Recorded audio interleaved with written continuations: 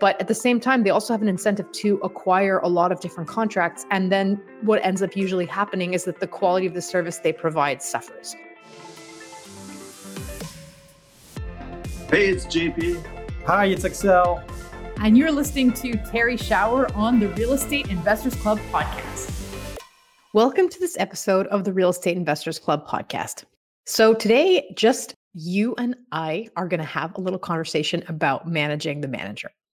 And I realized that I should have done a show about this a while ago, but being a property manager myself, I haven't had that much experience managing other managers. And this week I had to go to a town that's a little bit away from Montreal. So I had to go to Trois-Rivières to fire a property manager that I'd been working with for about the past year on a property there, and who had actually taken on more properties in the portfolio. And so I wanted to, tell you a little bit about that experience and then tell you a little bit about a 5-point strategy for managing the property manager. So basically, this was somebody who I found on Google, and, they were the first person who popped up. And then when I went to their office, the person seemed pretty knowledgeable. And being a property manager myself, I felt like I knew the right questions to ask, what kind of software they use, how they manage their rent. But I didn't really speak to any other previous clients of theirs. So that was maybe a mistake. And then as the relationship continued, we had various hiccups with rent didn't get cashed for 2 months at a time. When we asked, why that was happening, the person didn't really have a proper answer for it. And then the last item that ended up sealing the deal of the end of our relationship was with managing work. And so basically, we had a list of very specific things, maintenance things that needed to happen on the building, and the person really didn't take care of them, never mind in a timely manner. They just didn't take care of them at all. And so then, then that led to us looking for someone else and ending the relationship. But really what I want to tell you about today is some of the things that are important to do when you're recruiting someone and when you understand what hiring a property manager is about in the first place. So the first thing I say in general when working with professionals is it's important to understand what their incentives are. So people get paid a certain way. And if you understand the financial rewards in a particular industry, you're going to understand where your incentives and the professional's incentives might not be perfectly aligned. So the first thing to understand about property management is that it's a low margin business. So a little bit like insurance, it means that the person will be cashing a monthly fee, usually a percentage of rents.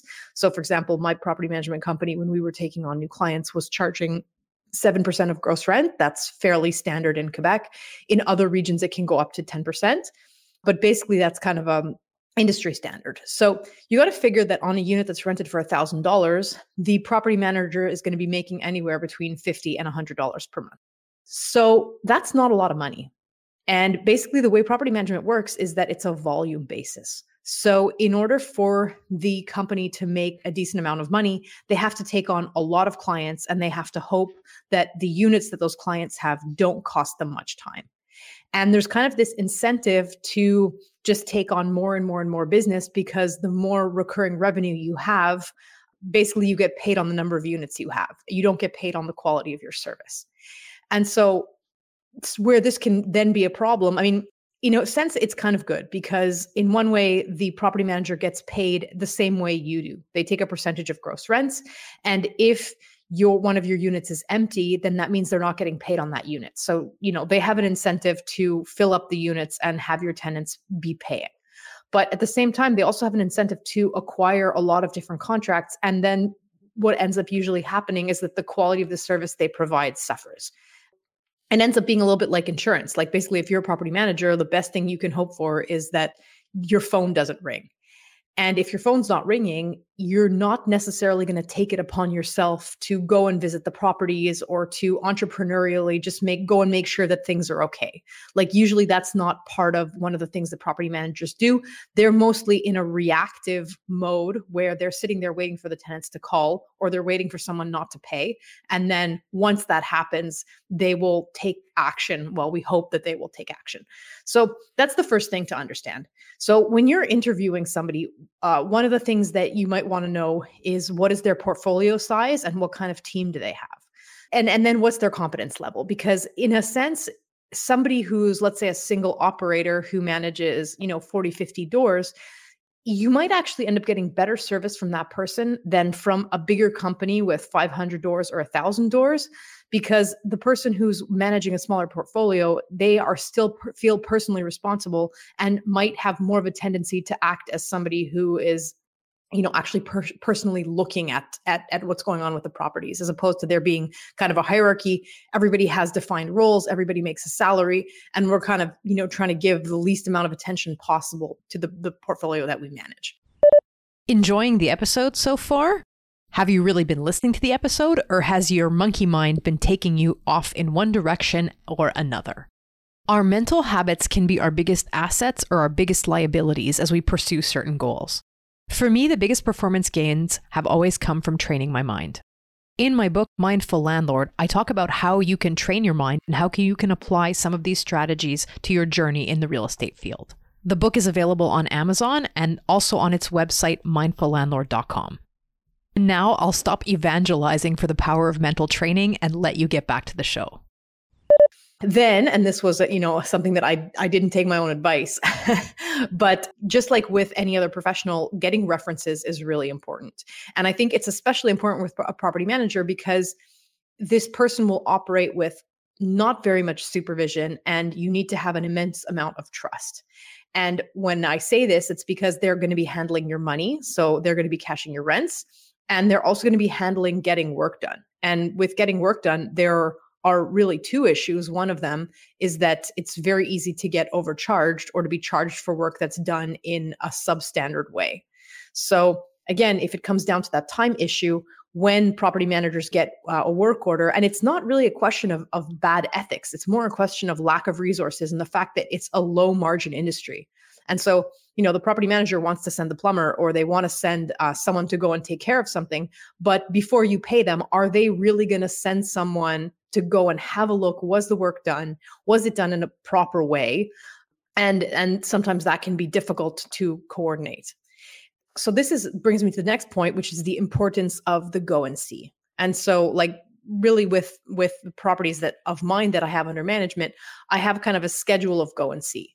And that means that before I pay for major work, or, after I give, a list of things to do, I try to go and have a look at the properties and go and assess what's really been done and if it's been done up to my standards.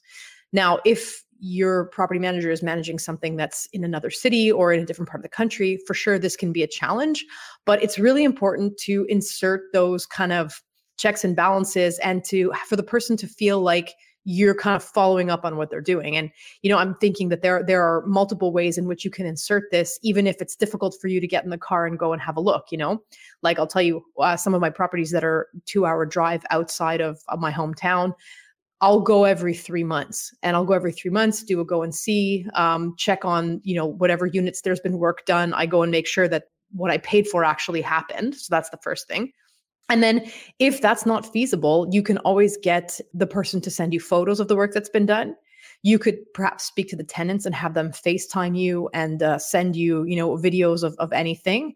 And then having some kind of external reference point that allows negative feedback to come back to you.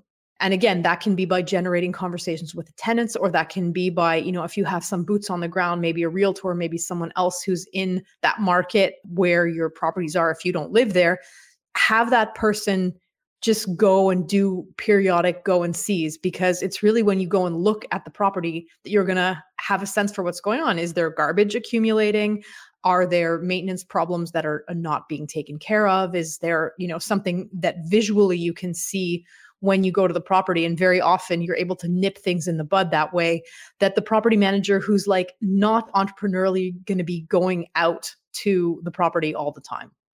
So this episode is actually just very short and sweet. I wanted to give you, a quick list of things that you can do when you're recruiting a property manager and with that relationship going forward. But I think that that's really the main thing is to understand how professionals are paid. And that pay structure and the margins of their business are really going to tell you a lot about what the challenges are going to be in managing that relationship, and where things kind of might get out of alignment because they might have one incentive, which in this case is to take on as much business as possible. And your incentive is to have your property managed in the best way possible and to have it get the most attention possible.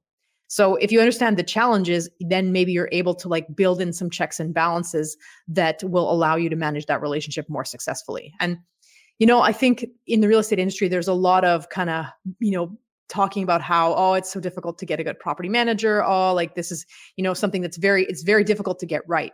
And I think one has to be realistic about the financial incentives, because if you're making, $50 or $100 to manage a unit per month, and you expect that person who's taking that job on to be a professional and to manage with 100% attention, we all know what those people are worth on an hourly rate, especially even more now with inflation. So, what kind of attention and what kind of service are you expecting to get? And given that fact, you have to build in checks and balances around that person. Maybe that means taking a little bit more work on yourself, but you have to do that if you're going to hope that the relationship will happen successfully. And if ultimately your investments continue to be profitable and you don't have, time consuming and money sapping maintenance problems. So thank you for listening. If you found this useful, go ahead, share, like, subscribe, share it with a friend who's having property management problems, and have a good week in real estate. Thanks for listening to the Real Estate Investors Club podcast. We hope you enjoyed this episode. If you did, remember to give us a rating, leave a comment, subscribe, and share. You can find Terry at terryshower.com. Her book, Mindful Landlord, is available on Amazon. You can also follow her on Facebook, LinkedIn, and Instagram. JP is the president of the Real Estate Investors Club. You can learn more about the club's networking and educational activities on Facebook by searching for Real Estate Investors Club. Look to the show notes to find information on our guests and links to material mentioned in the episode.